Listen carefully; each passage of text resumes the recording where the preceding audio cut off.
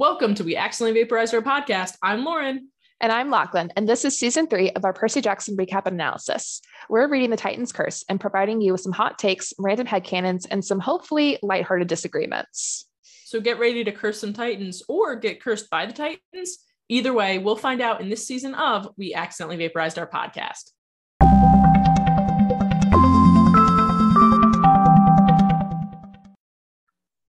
Hello and welcome to this week's episode of We Accidentally Vaporized Our Podcast. I am, as always, your host, Lauren, and I'm sorry, Lachlan, I'm going to cut you off here. I'm always joined by Lachlan, but this week we're joined by a new person. Lachlan, now you can talk. Hi, I'm Lachlan. I'm still here, surprisingly enough. Co-hosting. Lauren's not just the host. We're both I'm hosts. sorry, It's co-hosting. great. Yes, and we're also joined by a new person. I don't know why you brought me in when you said there's a new person, but there's a new person. Hello, Fran. Welcome to the podcast. Hello, thank you. So I was going to say something, but then I realized I didn't have my actual microphone plugged in when you were saying that. And I was like, oh, because I was checking my mic and I was like, hold on, that's not the name of my microphone. I looked at it, I was like, oh, that's why it's not plugged in. The terrible audio. That's perfect chaotic energy for this podcast. You're already fitting in perfectly. Oh, yes. Yes. Yes, you want to tell us a little bit about yourself? Yeah, so I am Fran. I am a fellow Percy Jackson podcaster. I am from the podcast The Best Damn Camp, which, with considering the book that you guys are on at the moment, where the damn joke comes from, it is spelt in that way. So if you want to find The Best Damn Camp, remember it's damn without the N. And yeah, so I do lots of different things. I'm also an author, so I had my first story in my Into the Wild series come out in February of this year called Echoes of the Past. The whole series is a young adult, thank you, it's a young adult adventure, lots of queer identity themes, lots of wolves, which, like, if you like wolves, which why wouldn't you, they're cool. Fight for their survival, please. They're currently becoming endangered. Thank you. And yeah, so I just do a bunch of different things. I run multiple different podcasts. I don't sleep often, but I'm happy to be here. And we're so happy to have you. Yes, so Fran is our first and several other Percy Jackson podcast hosts that will be coming to join us throughout this book. So very exciting times. It's the first, I don't want to say you're our first real guest, because we did force my sibling to be on last book while they were visiting me over Thanksgiving break. But you're our first real guest. I mean, I love you, Claude, but also they won't listen to this, so it's fine. If they do, I'll probably get an angry text in about a month. But it's all good. So welcome. We're happy to have you. So thank you. Yeah, so this week we will be discussing chapter 3, Bianca D'Angelo Makes a Choice. And since it's chapter 3, I will have to do a recap, which is hilarious because we just recorded and I've already forgotten everything. So yes, it's an odd number chapter, so we get to hear your odd little recap. Yep. So last time Percy, was poisoned for the third time in his life. The third time. Actually, he was poisoned the week before that. He's been poisoned for a while. He's still poisoned. He's still poisoned and trying to keep Miko and Bianca alive. They are almost kidnapped by Dr. Thorne and sent off to the General, which may or may not be Luke. Unclear at this point who the General is. But luckily, they are saved by Annabeth, Thalia, and Grover initially. But then everyone just sort of gets beaten down further because they can't all handle this one monster who is revealed to be a Manticore with a PhD in what we don't know. Or an MD. It was never clarified. He could still technically have an MD. We don't know. Some type of doctoral degree. Monsters got to do something in their downtime. Anyway, so when all hope is about to be lost because this Manticore can just take on all of them at once, apparently, the hunters appear and are able to take down the Manticore, and unfortunately Annabeth with him, as the two of them fall over a cliff together and disappear. So that happens. Percy wants to jump off the cliff to go join them in wherever they are now in the universe, but the hunters pull him back, and we have one of them reveals herself to be Artemis, goddess of the hunt, and we have her super cool bestie Zoe Nightshade. Thalia hates all of them We don't know but why. specifically Zoe Nightshade. She like got real Zoe specific at Zoe Nightshade. Yes. Yep. And that's where we're at. Yes. First of all, yep. Fran, we have a very, very important question for you. How do you pronounce the daughter of Zeus's name? Talia. See? Talia, without the H. Why would you have an H and not say it?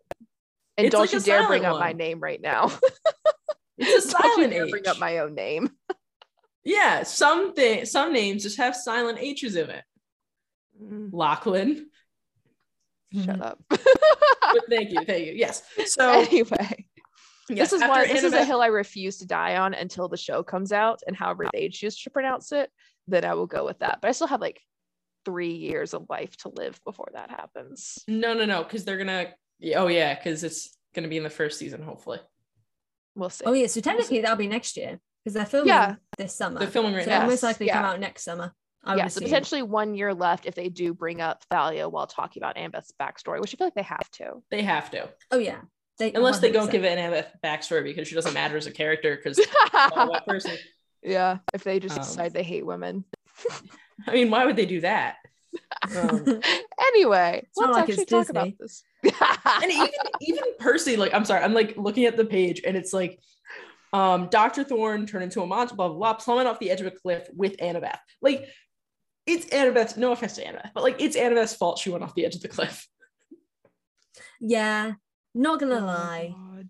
It kind of is because she could have let go. It's not like wait, do you guys do spoilers? Yeah, no, we try to avoid them. We try to avoid. Okay. We actually last example. book had Lachlan Lachlan an example that isn't spoilers. I thought it was a good example. Sorry. Oh yes. Like Gandalf in Lord of the Rings. I don't know the characters. I just know that he sends someone off a cliff and then they throw something up and catch him by his leg, and that brings him down. That's a very different situation because in that case, he can't really save himself. In Annabeth's case, unless he was grabbing onto her, she could have jumped off very easily. She's very athletic. We have seen she's very athletic. And like also she was on his back and he was running face first off the cliff. So if she wouldn't have like, just to support my girl over here. And listeners, you can sort of interpret for yourself whose side you want to be on. My side obviously being the best because it's mine. She was trying to avoid being hit by a bunch of arrows, so possibly using Dr. Thorne as a shield. We don't know physically how close he was to the edge of the cliff because it sounds like he just like zoops right over the side. Doesn't seem like he runs towards the cliff and jumps off. It just says he just bounces. So it might be. But why didn't she bounce off? But she might not have realized what was happening. Like, I'm not saying like what she did like completely makes sense, but Fran, I'm saying, like, it's not completely like, oh, she just should have rolled off. Maybe it wasn't possible. Fran, hypothetically, if we lost a host and you joined up, I mean, I feel like that would work. This was my idea, Lauren. I asked you to do this with me. I was sitting in my house eating my mac and cheese thinking, I'd really like to talk about Percy Jackson, but I shouldn't do it alone. And then I asked you. So Percy's just sort of like still in shock over the whole like Annabeth falling off the side of a cliff thing on a monster's back. And then all of a sudden like this 12-year-old girl is like, I'm the goddess Artemis. And he's like, okay. Grover though is full on fanboying. Oh my God, this whole thing makes me so uncomfortable every time I read it. It's weird because like I get where he's coming from, but also like no, but I don't know. I feel like there are definitely people not in my life, but like who I would recognize as celebrities who no one else would know were celebrities, and I'd like freak out. And I feel like that's what this is for Grover. Like other people would be like, Lauren, they just played Dungeons and Dragons. Why are you freaking out? And I'm like, you don't get it. And that's what I feel like Grover is in this situation where he's like, Mercer. Exactly, it's Matt Mercer. Yeah, Fran, I love you. She is like not necessarily like a nature goddess, but she is heavily involved with nature, and she's the only one left. Like when you think of there's Persephone. I mean, she lives in the underworld half the time. Yeah. Although admittedly, most of the time is up in because like spring and summer is longer than winter and autumn. But I think when you think of like his only other like person that he's expressed interest in is like Pan. It's like he's lost, as we know. Yeah. So as far as like ones that he could run into on the street, she's about it. Oh yeah, it's probably going to be more like Artemis. All I can think is, Jude, like, isn't he a vegetarian, and doesn't she also hunt? Yes. Yeah. So why Yeah. is he all in her Though favor? it is said, Shouldn't he Percy have points some out- beef? Yeah. No, he What's can't up? have beef. He's a vegetarian. No, Percy points out later on in this chapter that she can replenish whatever she hunts. So it's always like a 1-for-1 switch. So I guess if you don't care about individual souls, Maybe. Yeah, which we It's have been okay. shown there are souls in Yes. everything, Yep. basically. Yes, but depending on the species you are, your soul does or doesn't matter. Like they've said it before, like Annabeth and Percy and the rest of the demigods will like go to the underworld and possibly be able to like go to Elysium. Meanwhile, Grover will become like a flower or a shrub. Like, Yeah. Yeah, So that's like what happens true. to Grover's soul? it Do becomes a plants have flower. souls? Is that what's being implied by this, or does his soul just like dissipate into the universe? I don't know why, but all I can think of right now is like the original story of the Little Mermaid, where it's like only humans get eternal rest, but everyone else just becomes like foam in the sea. That's really sad. I'm not gonna lie, I'd probably prefer that, because at least you're still in a sense kind of living. Like you're still Yeah. getting to experience the changes of life. True. Ariel did not appreciate that, and that is why she tried to trick the prince into marrying her so she could gain a human soul, so she could die in peace. Oh, okay. I don't remember that part of the story. So I that's just had to always read it for good. class the other day. Interesting. Yeah. I Either way. remember the version where she sewed her legs back together. Is that a Oh. different version? That might have been this one. This one, the one that we had to read for class, every step she took was like walking on glass, and everything was painful. So That's upsetting. upsetting. Yeah. Okay. So I remember either now. way, Talia Either way. agrees with Fran's take on Grover's just being a little pathetic here, and she's like, "Come on, get up, go, boy. We gotta go." And Bianca's like, "Can we just like explanation here? Like what's No, going on? she Who has are to go these through the people?" trials that Percy did of no one ever answering his questions. It's her turn now Exactly. to have the same problem. Yes, because Artemis just goes, "A better question is, who are you and who are your parents?" And if I'm Bianca, I'm like, why does that matter right now? But Bianca gives a straight answer and starts talking about how their parents are dead, they're orphans, and there's a bank trust that pays for school. And she's just like, why are you all looking at me like that? As they're all like, sure, honey, your parents are dead. And she's Which like, "I'm telling the admittedly, truth." yeah, I was gonna say that is definitely the vibe that goes on. Like, that's a bit insensitive, because clearly these kids think they're orphans. Like, and you're just acting like they're being idiots. I'm like, come on now. Yeah. They're like, we know Can't your call parents too aren't dead. much. Mhm. Like gaslighting children much. Yeah, like clearly at least one of them must be dead, you know, because it's not like they have like two Olympian parents, otherwise they'd just be like full on gods and wouldn't be in this No. situation. So one of them But is most likely dead, they could still have two alive parents and still be half-bloods. and one just abandoned them. Yeah, I mean, Is that's that been what known to you happen. want? That's been known to happen. Yeah. I mean, Annabeth, most of the year-rounders. We don't know their backstories. Ugh. Yeah, We don't know So it. dark. So dark. All right. So Zoe, for once, you know, is answering some questions and says that one of their parents was mortal, the other was an Olympian. And Nico's like, oh, this is awesome. No, Bianca's like, no. You that's skipped crazy. over Bianca asking if they were an Olympian athlete. Because she just doesn't want to believe this stuff, which is okay, because it is a lot. like, but I also- love that I mean, idea. I Like, also kind of get it. Yeah. It kind of makes sense at the same time, because I- where would your first instinct be? Yes, Yeah. Olympian gods. Like, Yeah. the only Olympian that you hear is Olympian athlete, the Mhm. Yes. Olympics. but I'm Yes. wondering which athlete she thought. Like, she's like, Usain Bolt? I want to go with no. Yeah. No, since they're described as I'd have a lot of very questions. Italian. Yeah. Michael Phelps? Is he Italian? Too young. Michael Phelps was way too young. I can't think of any older. He is not Italian. He's just a freak of nature. Oh, okay. Yeah. No. No. I can't think of any Anyway. Italian athletes. But yeah. Neither can Anyway. I. Yeah. Well, there was I don't know his name, but there was the two dudes who shared the high jump. Oh yeah, and one of them was Mhm. Italian, wasn't it? One of them was Italian, yeah. Yeah. Yeah. That was pretty cool.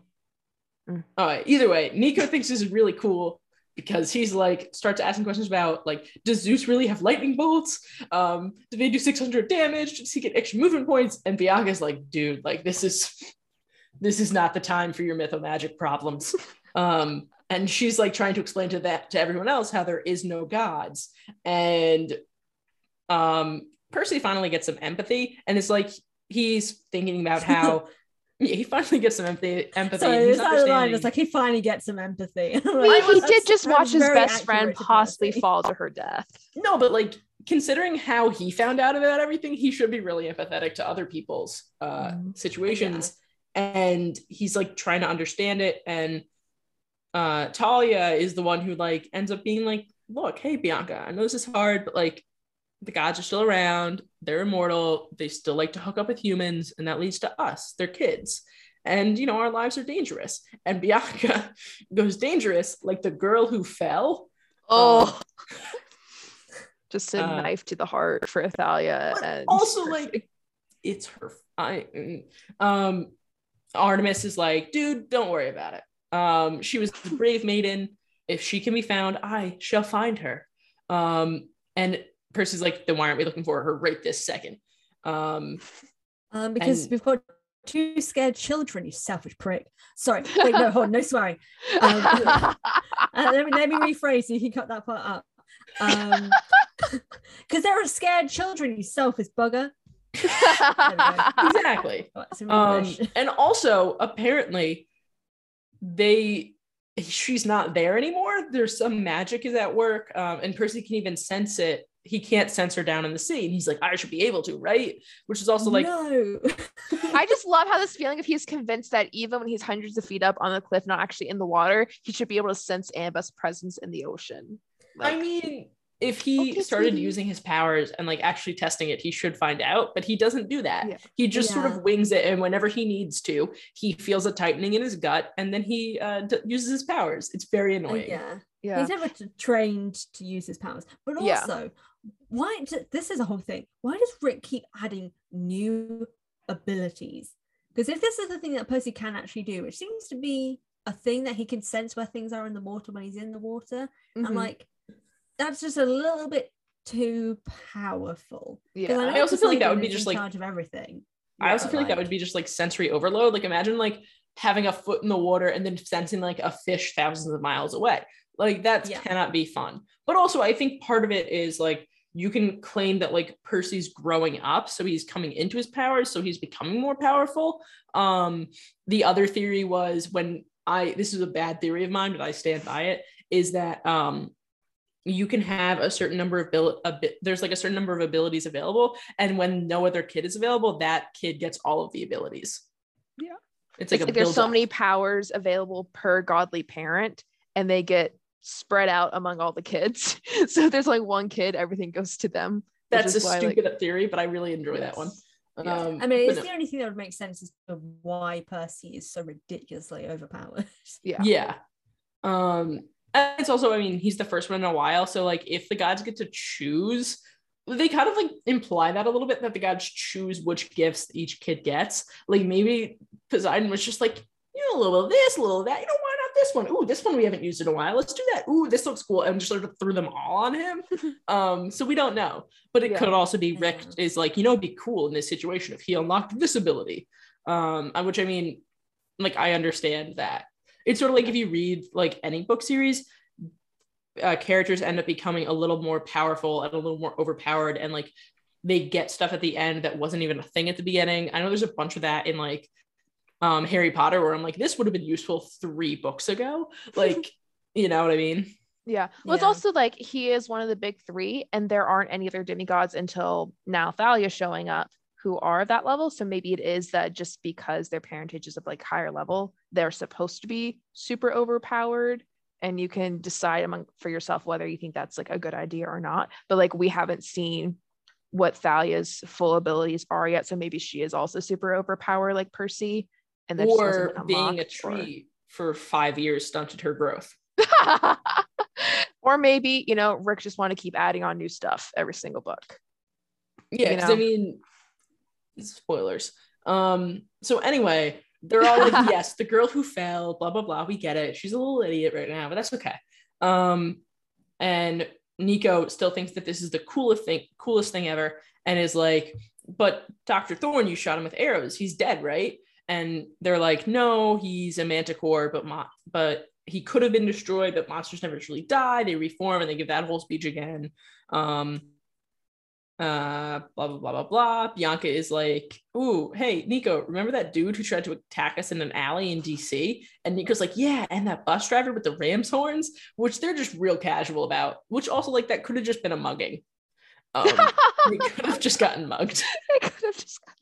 Yeah, I mean, they don't describe what this guy looks like in the alley, so they could have just gotten mugged. Yep. Bianca's then like, and then Percy's like, that's why Grover has been watching you, which is like never how I want to hear, never what a sentence I want to hear. And Bianca's like, Grover has been watching us? You're a demigod. So Grover then kicks off his shoes and explains that he's a satyr, showing his goat hooves as a callback to the first book. Bianca is like done with this, as Talia is like, dude, put your shoes on. Yeah, I was gonna say that's never a way to introduce anything. You say it, let them, handle the information, and then maybe if they're intrigued, then show them. Then show them your feet. It could have been worse. He could have pulled his pants down to go full Donald Duck. Oh no. Show like the fur on his legs. So it could have been worse. That would have been significantly worse. And that is a callback to the first season of our podcast. Oh my god. Pants. Yeah. So Percy is basically telling them that obviously things are very dangerous now for them, but they can be trained on how to survive by coming to camp. And says like, yeah, Camp Half-Blood, it's a super cool place. You can stay there year round if you want. And Nico's all for it. Bianca is not interested in this whole situation, but Zoe says, there's another option. Yeah. I mean, Bianca's sort of like just meeting all these people. They're all telling her all this information. Everything is super scary. And then they're like, and hey, come to our commune in the woods. It'll be safe there from outsiders. Yeah, it sounds like a cult. It does. It sounds like a cult. Yeah. I feel like it's also really interesting the way he writes Nico and Bianca here, like just highlighting how much younger Nico is and how Bianca has had to take on this parental, more adult role, even though she's also still very young herself, because he's just like, yeah, whatever, this sounds great. Because my dreams orphans come to life. Also very much shows, considering like what happens in this chapter as well, how very different an attitude they have to this whole situation. Nico wants to go to this camp. He wants to experience this adventure.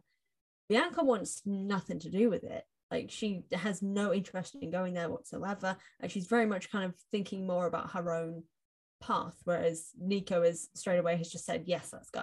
Yeah, so it's like literally his dream world come to life. So like, of course you'd be excited about that 10 years old and not being able to fully understand the actual ramifications of this being real. Yeah. So. And it's interesting because I don't know how much is like gender roles or how much is just like age wise, but like, even though she is very much a mother role to him, you have to wonder, like, is that why Rick made her a girl? So that way she could play a mother role instead of having like a boy be older and then, forcing like a father role in him or something. So I'm wondering if it's more age or gender in which that role that she took on. Yeah. So Zoe offers this other potential option, and Thalia, of course, says like immediately, no, there isn't. So again, hinting at this beef between them. Percy even says like for some reason they seriously hate each other, but like we'll let that simmer a little bit longer. I mean, yeah, there are people you just hate. Yep.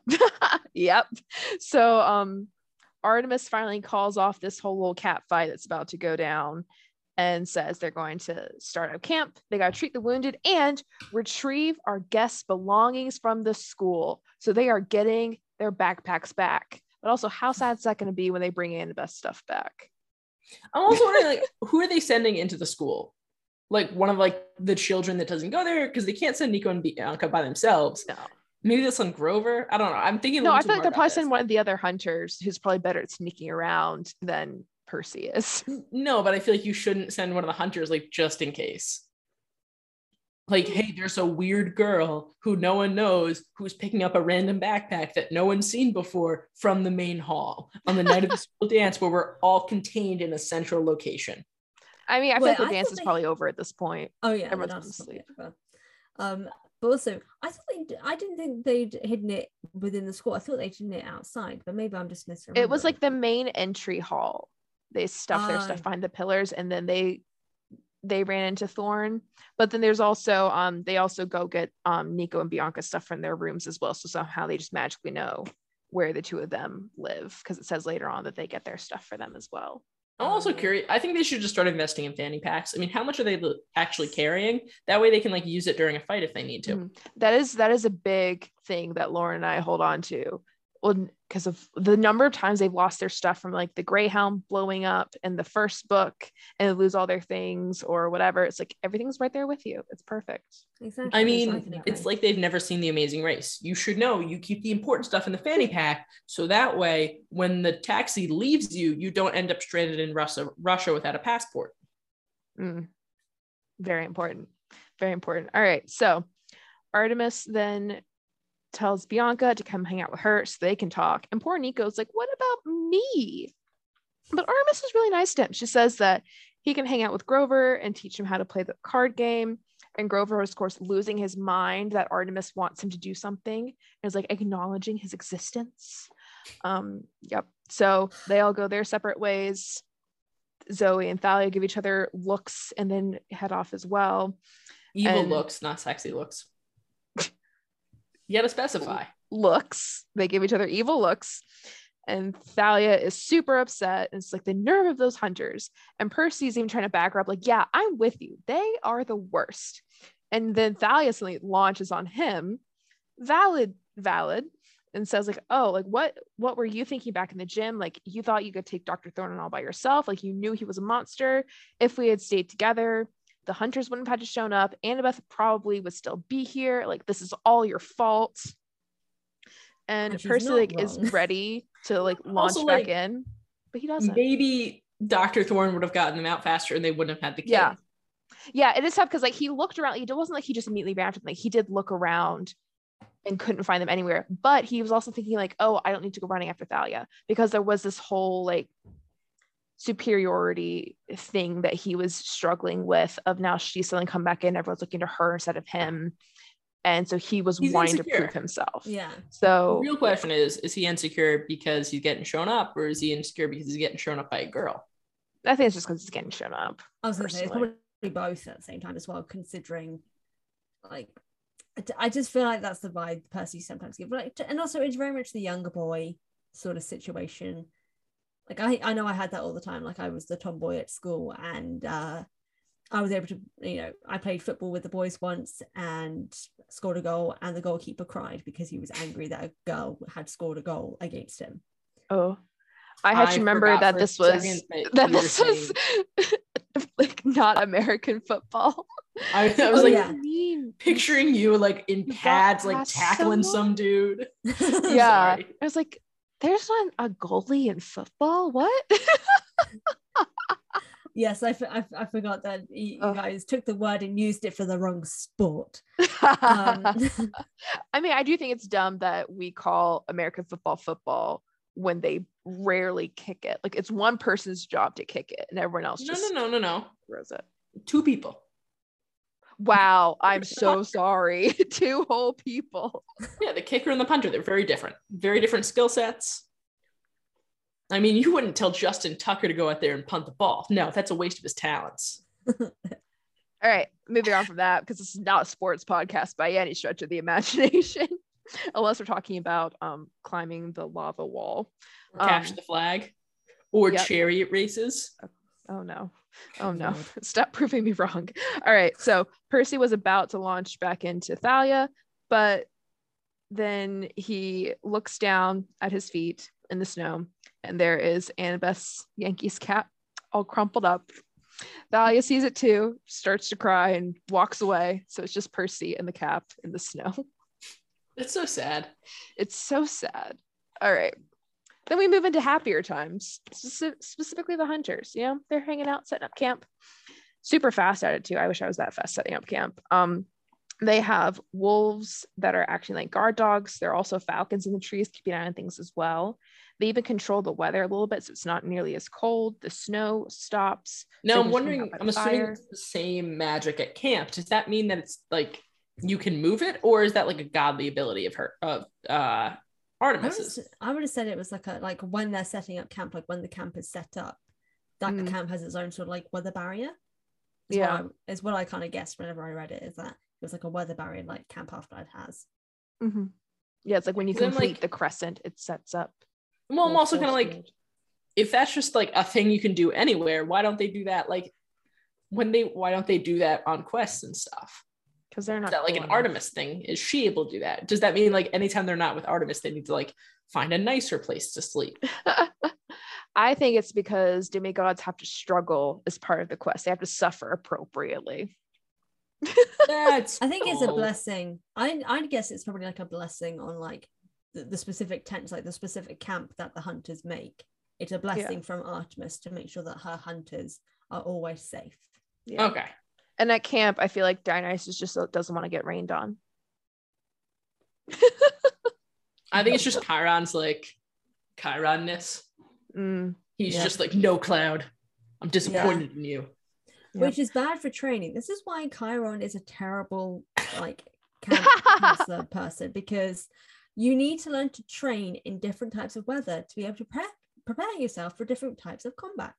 We talked about this a little bit in the first book, and we hope that they did this, but I hope they have like rain days where they're just like, you know what, we're gonna have like rain today, like we're gonna like have a rainy day where everyone gets to like play in the mud, and like I hope they do that. But I never even thought about the idea of like them having to be at the possibility of them training in different situations. Yeah, but admittedly, Camp Half-Blood doesn't really think that much about training. Like Capture the Flag is basically the extent of their actual training, really. Yeah. yeah, they do. I mean, sometimes they just go in the woods and fight stuff. Yeah. Oh my God. Yeah. So Percy does finally admit to himself, because we can't admit to the people that were wrong, but admits to himself that maybe this was his fault a little bit. And he's upset because Annabeth was going to tell him something serious, and now he never knows what that will be. They danced for half a song together, and that makes his heart feel heavier too. Like, okay, fanboy, whatever. So Thalia is wandering off, being sad about the whole situation. And Percy even says that sometimes she stands so still, just thinking about life, that's almost like she's still even tree. So Percy's reunited with his backpack. We have confirmation in the book. He gets it back. And Grover's coming over. Cookies. Because his mom's cookies are in there. His mom's cookies are in there. It's very important he gets those back. Grover is fixing up his arm, and Nico is so excited by this battle wound because it's green, which is just horrifying to think about. But good for Nico that he's having fun. And then he pulls out all of his figures to show everyone, and they're all like different gods, like Zeus and Apollo, and even some heroes as well. And Nico says he has all of them except for some really rare ones. And he's been playing the game for about a year. And before that, he can't really remember. It's weird, but we're going to brush that aside for now. And asks Percy about his sword. And Nico asks a really great question of, does it ever run out of ink in pen form? And Percy's like, I don't write with it. I don't need to worry about that. Fighting only, please. I mean, yeah. Anytime he uncaps it, it turns into a sword, and every time he recaps it, it turns into a pen. I mean, there's no way to write with it. But also, I feel like Percy is the kind of kid that probably loses writing utensils constantly, and this is one that he cannot lose. So if he was able to figure out a way to write with it. Can I mention a spoiler related to it? No. No. No, I know what you're talking about. No. I know what you're talking about also. Sorry. We act like we haven't read these books 20,000 times. Yeah. Okay, much like with the cursing thing. I don't know why we started no spoilers, but we have. And now we're sticking with it. Well, I mean, for me, it was like, I don't want to share my deep, significant thoughts and they actually get to that part of the book and have nothing left to say. Yeah, that's also if I say everything from the get-go, then like what is there to say once you actually get to it? It has led to some fun times, like where Lachlan got two books mixed up and spoiled something major, and I had to be like, no, and we had to like completely cut half an episode out. Completely re-record that. Oh gosh. Because we don't do editing on this podcast. Anyway, so Nico keeps pestering Percy with questions because he's excited about this. He wants to know, like, if Percy's on Poseidon, does that mean he can surf really well? Which is a valid question. I mean, maybe, because he apparently can swim better and can breathe underwater and can control the water. So he's not going to surf really well, but he can just control the water to make surfing significantly easier. He could body surf. He could body surf. I'm picturing him body surfing with like dolphins next to him now. Oh, yeah. Yep. And also asks if Percy fights a lot with Thalia since she's a daughter of Zeus. Percy refuses to answer this question. Then if Annabeth's mother was Athena, why didn't Annabeth know better than to fall off a cliff? Percy's really upset now. He's not wrong. He's not wrong. Yeah. And then finally, is Annabeth Percy's girlfriend? And now Percy's just fully done with this conversation. I mean, he's probably not the first person to ask Percy that question. No. Sure We also had this thing of like the entire camp probably ships Percy and Annabeth at this point. I mean, at the end of the last book, when Annabeth kissed Percy on the cheek, everyone cheered louder. So yes. Very much so. Yeah. So then to sort of save Percy from the situation, Zoe comes up and says that Lady Artemis wants to speak with him. So he's special now. He gets to go into the tent, which I feel like not a lot of people get to do. So especially says men. Inside it's nice and warm. There's lots of pelts everywhere, which is a little bit interesting. Yeah, which is another reason why the hell does Grover like her? Yeah. She has animal furs. Yes. I think they just wanted Grover to have something. Rick was just like, let's give Grover like a personality trait here. And well, it's not even a personality trait. It's just making him an obsession, like an obsessive simp. Yes. Yeah. He's a simp for them. Yes. Yeah. It's just not even in a way that's somewhat sweet. It's creepy. Like there's no other way to describe it. Yep. Yeah. So Artemis says that she is able to sort of appear at whatever age she wants. So good for her, I guess. But she likes to stay looking like a 12-year-old because that's the average age of her hunters, young maidens that she patrons before they go astray, because it's the woman's fault. But okay. Yeah, this is where Rick's writing of women really comes into glaring obviousness of just how not great he can often be with female characters. Yeah, because this all-female group blaming women for being led astray and liking men, which by the way, not everyone likes men. But then the fact that there's like hostility towards men, there's distrust towards them, and just seeing love as a frivolous thing. Like in mythology, Artemis wasn't anti-love for others. She just didn't want it for herself. Like she didn't hate other people for it. Like that wasn't like a thing, but it's a thing in this series, and you're kind of getting a few hints of it here. And it's just, I'm just not a fan of it. It just feels, especially considering also that Percy ends up in this case here quite literally being the male exception, because he's so special that he is the exception to the maiden goddesses rule of no men. You know, it's weird because I never want to like just write it off as like Rick's a dude, but like I feel like a lot of times it comes across where it's just like Rick's a dude and doesn't know how to write women, especially like teenage girls. But I feel like he's married to a wonderful woman, I think. So like, why not talk to her about it? Like he could have written it better if he had tried more. Yeah. It's like, it's doing research. It's just speaking to people and getting the thoughts and feedback really is the main situation there. But it just, you can see it a lot. And this is one of the most glaring situations where it happens, where it's like it's very, very obvious that it is a male author. And really, female authors can just be just as bad writing female characters as well sometimes, but in this case, it's very male author of like strong female power, but we're also assholes. It's like you can't have, like, you have to have one or the other. You have to be super independent. You can't have like any distractions at all. That's how you can be like a super cool lady. Or you can be like dumb and in love. You can't have both, which is like, not true, but okay. But yeah, so Artemis says that she called Percy so that he can talk more about what happened. Bianca reported some things, but obviously she doesn't understand what's happening, so she couldn't really give like a full detailed story about what was going on. And so after Percy brings her up to date, Artemis says like, oh, I feared this was the answer, the scent that we were tracking. You know, like there's some ancient monsters that are coming up and that they have to like sort of go after and find and destroy before they destroy everything. And so Percy brings up that Thorn talked about someone called the General that was like waiting for them. And at this, Zoe seems very upset, but Artemis sort of like stops her from saying anything.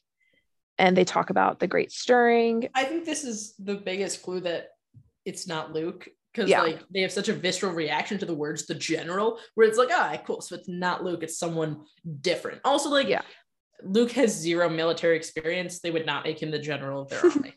And it's also the last time they saw him, he was wearing like Oxfords and like a polo with like tucked into his. He was a Vineyard Vines ad.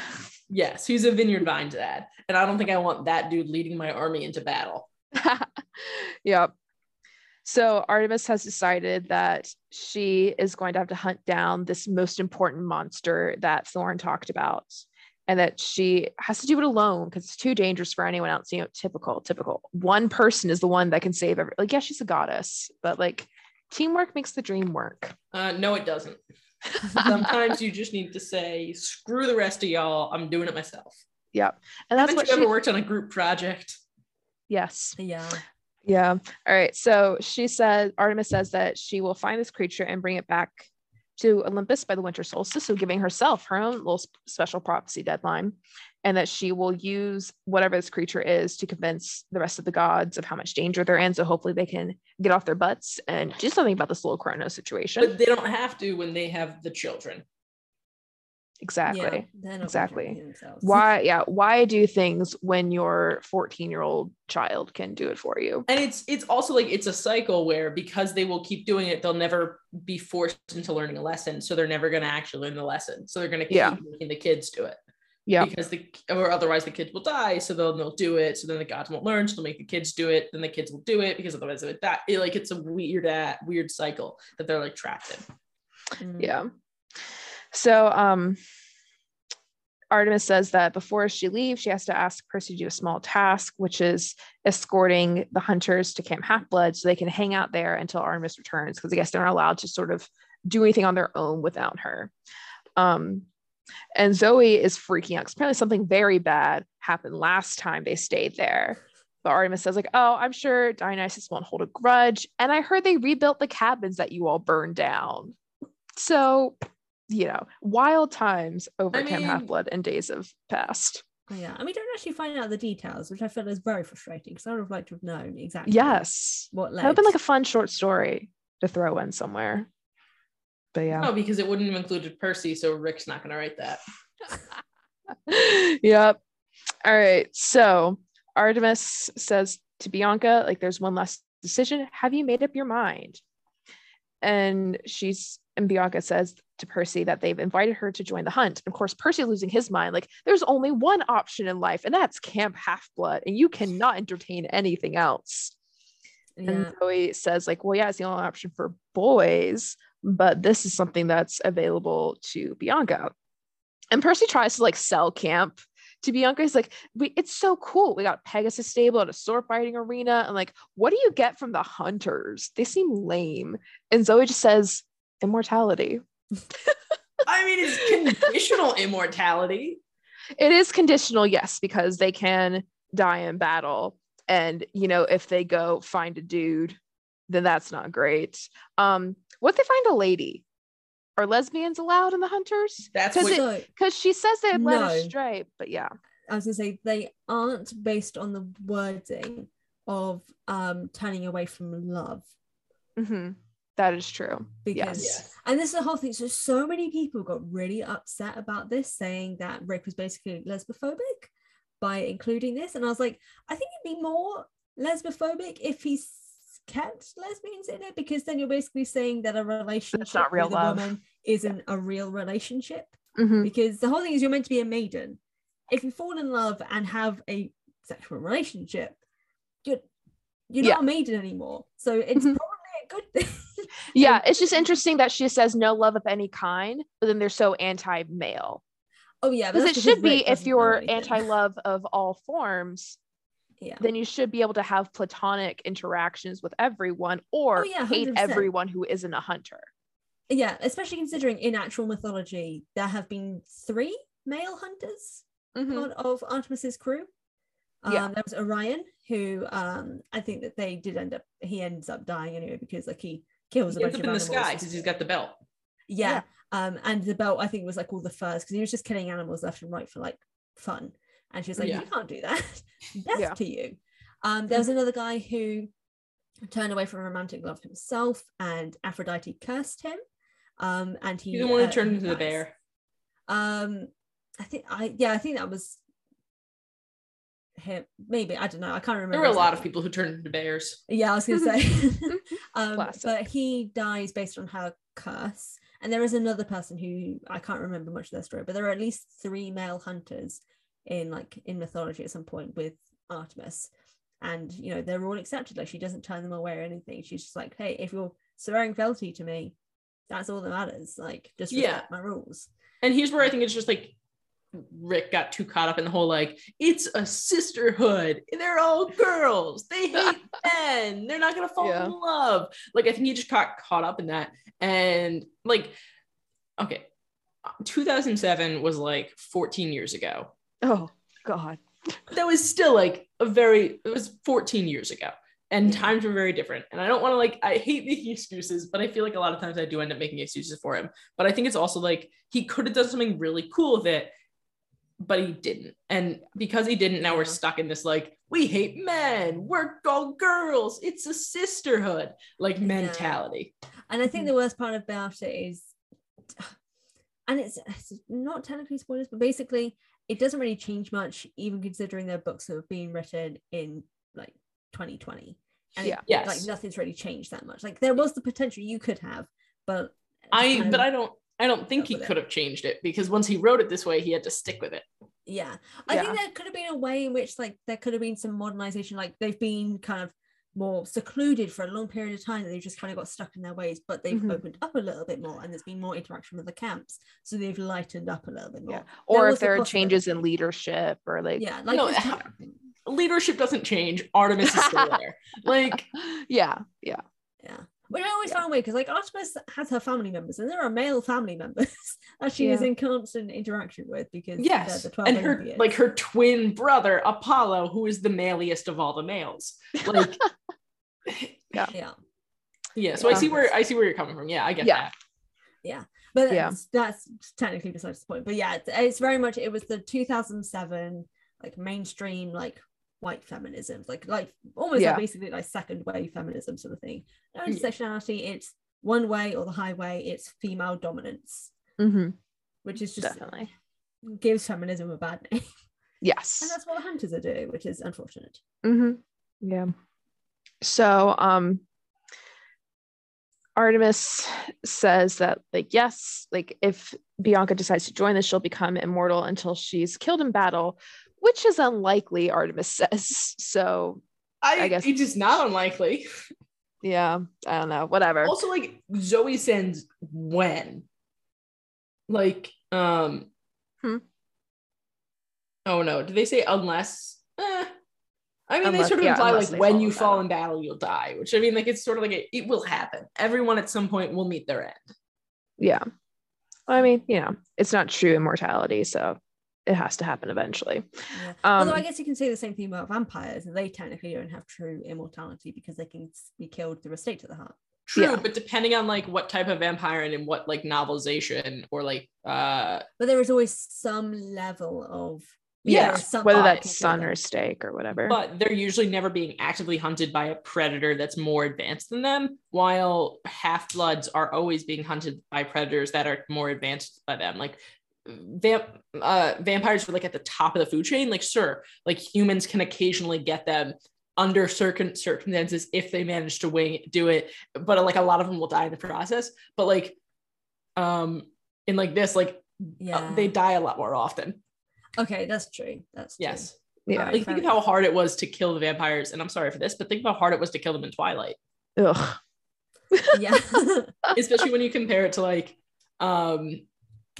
Vampire Diaries or something, where it's literally just like, oh, you accidentally got staked in the heart. Like, you know, it's very different. Yeah, that's true. That's true. Yeah. Right, fair points. Sorry, I didn't go through a vampire phrase, but I've watched a little too many things with vampires in it. That's all good. I did a similar thing, so we're all on the same page. Yeah. So one last thing though about this whole like conversation we had about romantic love and how and whether or not that includes men or women. This was written before gay marriage was legalized in the US, like well before. And she says specifically to never grow up and never get married. So I forgot that said that. Yeah. I always forget that it's never grow up, so you stay the same age that you join. So the Aquas be like 12 forever. Okay, question about this, because I'm a PT student, so I think about anatomy and things with this. When you are 12, your brain is not fully formed. Your brain doesn't fully form. Are you stuck with this unfully developed brain for the rest of eternity? I think so. Yeah. I mean, not to bring back Twilight again, but that's one of the reasons they made a rule about never turning children, is because their brains never fully develop from that age in which they're children. Yeah. So I think the same like process goes here, which also means like what does that mean in terms of like your physical body? Like, does that mean you can't like grow muscles and stuff, or like you'll never fully develop like on a 12-year-old? So how will that impact you in battle and stuff? Yeah. Excellent questions. That's a good, Also, do they ever have problems because they're all so young dealing with adults? Like dealing with mortal adults also? Do they have problems with that? I think that was the thing about how like they stay away from like they stick to they're a cult as well, technically. They kind of stick to their own group. They don't really expand out. Like, it's why they don't go to Camp Half-Blood that often. It's why they don't really interact with any people unless necessary. They're a cult. Yeah, they just keep to like the mythical world 24/7. I mean, it's also like, this is gonna sound weird, but like, what if they defect something like tall? They're all really short because they're 12. Yeah, well, like, Zoe's quite tall because she's like 16 or something, isn't she? She's meant to be she's considered old among that room. Yeah, that's also it. Like, what if like someone like gets to an age of like 20 something, realizes that love isn't for them, and they find the like hunters? Can they not join? Or like all the asexual folk out there in the world, all the aromantic folk. This is the thing that I was thinking about. So Artemis is actually also the goddess of childbirth. So because her mom took too long to have her. No, because she helped her give birth to Apollo. So when she was born, she kind of immediately turns to help her mum give birth to Apollo and becomes the protector of mothers. Like, she's a protector of mothers and guides them through childbirth to keep them safe. It's like a huge thing about her. And so like, now that you mentioned the marriage line as well and the whole love situation and stuff like that, considering she's also the goddess of childbirth, her being so anti-love for other people feels really weird, because in mythology it's just a personal choice. Like, it's very much, it feels like she has an agenda, which is not remotely accurate to mythology. And like, you can really tell that Rick took so many liberties with these gods to an extent that makes no sense. But I don't know why I'm thinking about this now, but all I can think of is like praying to like someone like praying to Artemis while they're in the middle of birth, and her just showing up and be like, this is why you shouldn't have slept with a dude, and then just leaving. That's all I can think of right now. You brought this on yourself, sweetie. I was gonna say she's the reason why so many pregnant women curse out their husbands. Oh yeah. It's like, you did this to me. Oh my god. It's Artemis saying that to you. Yep. So jumping back into the book, Zoe says that they don't only accept half-bloods. Anyone who's willing, specifically identifies as female, and any of them are welcome to join. So half-bloods, nymphs, mortals. If you identify as female, just Rick has actually said, he came out publicly to say trans women are women, so will be accepted by Artemis because she recognizes that they are women. There we go. Though non-binary people. But would they, or are they separate? I would say possibly use separate. Well, like, separate. For me, for example, like I use she, they. So I would possibly, and I do also, I'm like, I'm a hunter, but like, I think I would be allowed in. So maybe people who are gender fluid, possibly, depending. Yeah. Maybe, like on and off days. Yes.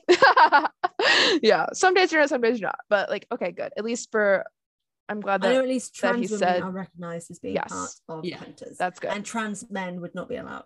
Yes. Because they are men. Good stuff. All right. So essentially it's just like, it's Bianca's choice if she wants to join or not. And Percy's like, what about your brother? He can't go with you. And she's like, that's the point. Like, I've had to raise that little demon since our parents were dead, and now you're telling me they're not. They can take him. Yeah.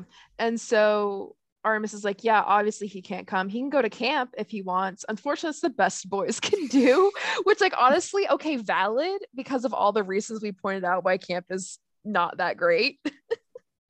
But I mean, he may or may not get he may or may not get put in society afterwards, or get some sort of allowance to spend at the camp store, possibly. Yeah. So Artemis says that Bianca would be allowed to visit Nico from time to time, so that's nice. They don't hate brothers too much, but Bianca will be free of responsibility, and Nico will have other people to take care of him. She'll get a new family, essentially. It's a cult. But so would he. He would as well. So they're both getting their own new families. Yes. But she I doesn't just want to point like... it out because so many people bring up this whole fact. It's like, oh, Bianca abandoned him. I'm like, but he's going to camp. Someone that's going to keep him safe. True. But it's not like Bianca told him that. Bianca just did it and it was like, hey, Nico, bye, Nico. Like, true. But she has no responsibility to tell him. Not tell him, but as in ask his permission. Because the whole thing is like, no, I'm not saying asking permission. I'm just saying like a heads up. Yeah. Yeah, like you decide to become immortal and leave your brother with people you just met. Yeah. One of whom is now dead off a cliff and somewhere. You don't have any other family. Like that is a bit rough. Of like, she didn't even say like, hey, heads up. This is and I kind of get that, but she does at least immediately after basically take him aside to tell him. Yeah. True. Yes. That is true. You know. We all make choices when our worlds are completely changed in an instant. Sorry, I'm very much like I'm the Bianca defense squad because I think she gets way too much hate for her decision. On this, like so many people think she betrays Nico. I'm like, no. Yeah. Well, it's also like this decision was forced on her very quickly, and they didn't like really give her time to think. It's like that we know of. We don't actually know how long before like she was taken away with Artemis. But it's like it's the same night. Like the second she says yes, like launch into the like oath, which like I think is purposeful on their part. I think they gave her less time so she couldn't like make a decision or regret the decision or talk to her brother. I think they were like, okay, cool, never repeat after me. Also, this oath, this 2-line oath that she says is very underwhelming. And I really feel like there should be more. I'm not saying like she's gotta like cut open her hand and like do a blood sacrifice, but I just feel like there should be more than like, hey, I pledge myself to you, I turn my back on men, accept eternal maidenhood, join the hunt. Like that seems very like simple.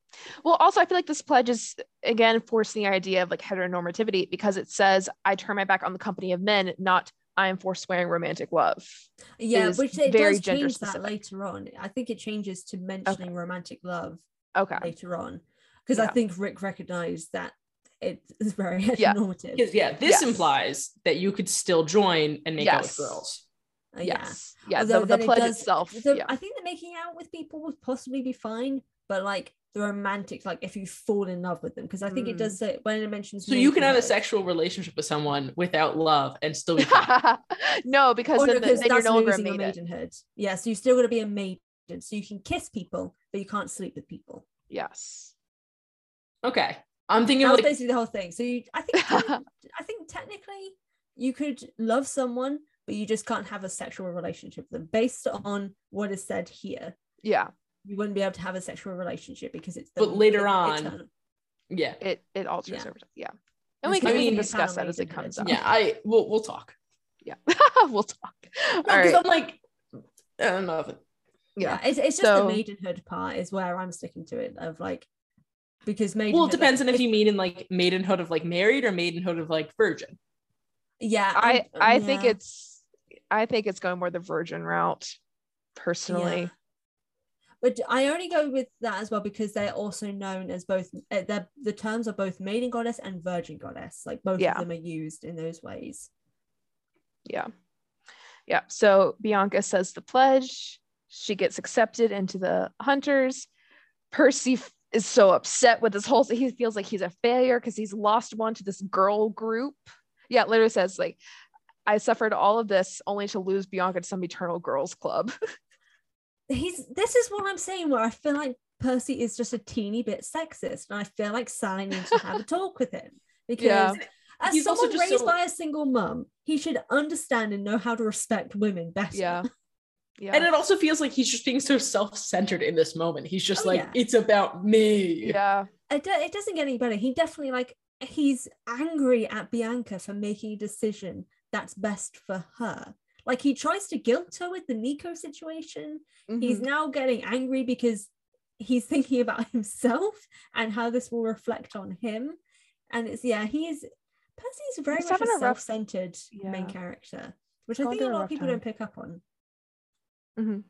Yeah, I think that's the thing though, when you write a book first person, because then you have this whole concept of an unreliable narrator, and some people have easier times acknowledging those differences than others. Like I know I struggle a lot, like the first time I read something with an unreliable narrator, because I just want to believe whatever they say, and it takes going back through it several times to start to acknowledge those breakdowns in the narrator's logic. And I feel like especially if you're read this, I think there's also a difference between like unreliable narrator and someone who's just not filtering themselves. Like this is essentially what we're getting is like Percy's first unconditioned, unfiltered reaction to everything. And if it is a little selfish, especially, I mean, we're all a little selfish, and then we like have to correct ourselves. So I understand like the selfish part of that, where he's coming from and everything. And as much as like, I don't think he's an unreliable narrator. I think he's just a biased narrator, seeing it from his point of view. When he's I support that wording more. That's more just like what and first I can came see to my that head. a lot. But Percy is very much a bias, and we see it throughout the series a lot. He's a very biased narrator. Like he's human. He's a human teenager. And that's also not just him. You see that in any or most first person writings. Sure. Either way, moving on. We're so close to the end. Yep. So Artemis says, Percy can take Nico back with him at least as a little like consolation prize for this day that he's had. And so Percy, of course, is like, well, how am I supposed to even get there at this point? Like everything sucks. So Artemis says, what was their plan initially to get there? Because they just had Sally leave them at the hall. That's what I wanted to know. I think we brought that up in the first chapters. Like Sally just left. That like she wanted to stay. Percy's like, no, you go on, Mom. Like it's fine. We'll figure it out. Like what? Like you had a free ride, you dumbass. Yeah. Yeah. Yep. So Artemis says Dawn is approaching, so they're going to pack up camp, and she is going to call her brother for a ride. Bianca is really not. Oh, sorry, not Bianca. Zoe is really not happy about this. Bianca says like, this is what I want to do. Like this is my choice in life. And then she leaves, and now Percy's just like hanging out with a 12-year-old goddess, which is a really weird concept. And he's like, oh, so we're gonna get a ride for your brother, huh? Yep. And Artemis is like, oh yeah, you'll see. Bianca isn't the only one with an annoying little brother. Like, rude? You haven't even talked to Nico. Whatever. I mean, Bianca probably talked about him. Yeah, but also Percy's, a lot of his narration about Nico is being a little bit irritated with him as well. And I think what's her face was Artemis was definitely around when he's like, the Olympian gods, do they have like 6,000 attack points? Like she definitely heard that and was like, so I just feel bad for Nico because he is like pushed to the side by the hunters, because at least Grover is a satyr Percy's getting called in to talk, so it's really just Grover that's sort of not Grover, Nico, and that's Talia on the outside. Talia is out there as well. That is true. Although, But Talia's probably in a worse situation. But Nico is also 10 and has no idea what's going on. Yes, but also like Talia's gotta listen to annoying little Nico talk. I just feel bad for him. All right, so Artemis ends by saying, "It's time for you to meet my irresponsible twin, Apollo." Yes. So that was the chapter. Yep. And so next week we'll have chapter 4, Thalia Torches New England, which New England deserves. Any last thoughts, comments, insults, concerns? I think the only thing I have just in general is that this is the one chapter where, like, even when I first read the books, like I first read the series when I was 19, and I picked up on it straight away of just like, this is very much like early feminism, like the early like 2000s, like 2010s idea of what feminism and a strong female character is, or a strong female character group is, like straight away. And I was just like, there's potential here. I kind of really like, I still really like the Hunters, but I like more my own personal headcanons about the Hunters of Artemis than I do the I just wish canon. wish Rick would have consulted me first. Well, it is interesting if you think about any woman. Yeah. It's like if you think about like if he had started the series like from the beginning today, and just with the way that we talk about feminism and intersectionality and like all these different topics now, how different would it have been? Because like yeah, I can talk about like, oh, everyone could be better in their own ways, but at the same time, like these different books are to an extent a product of their time, and the way that we talk about these different topics, like what you're saying, like this is a perfect example of what feminism was like in 2007.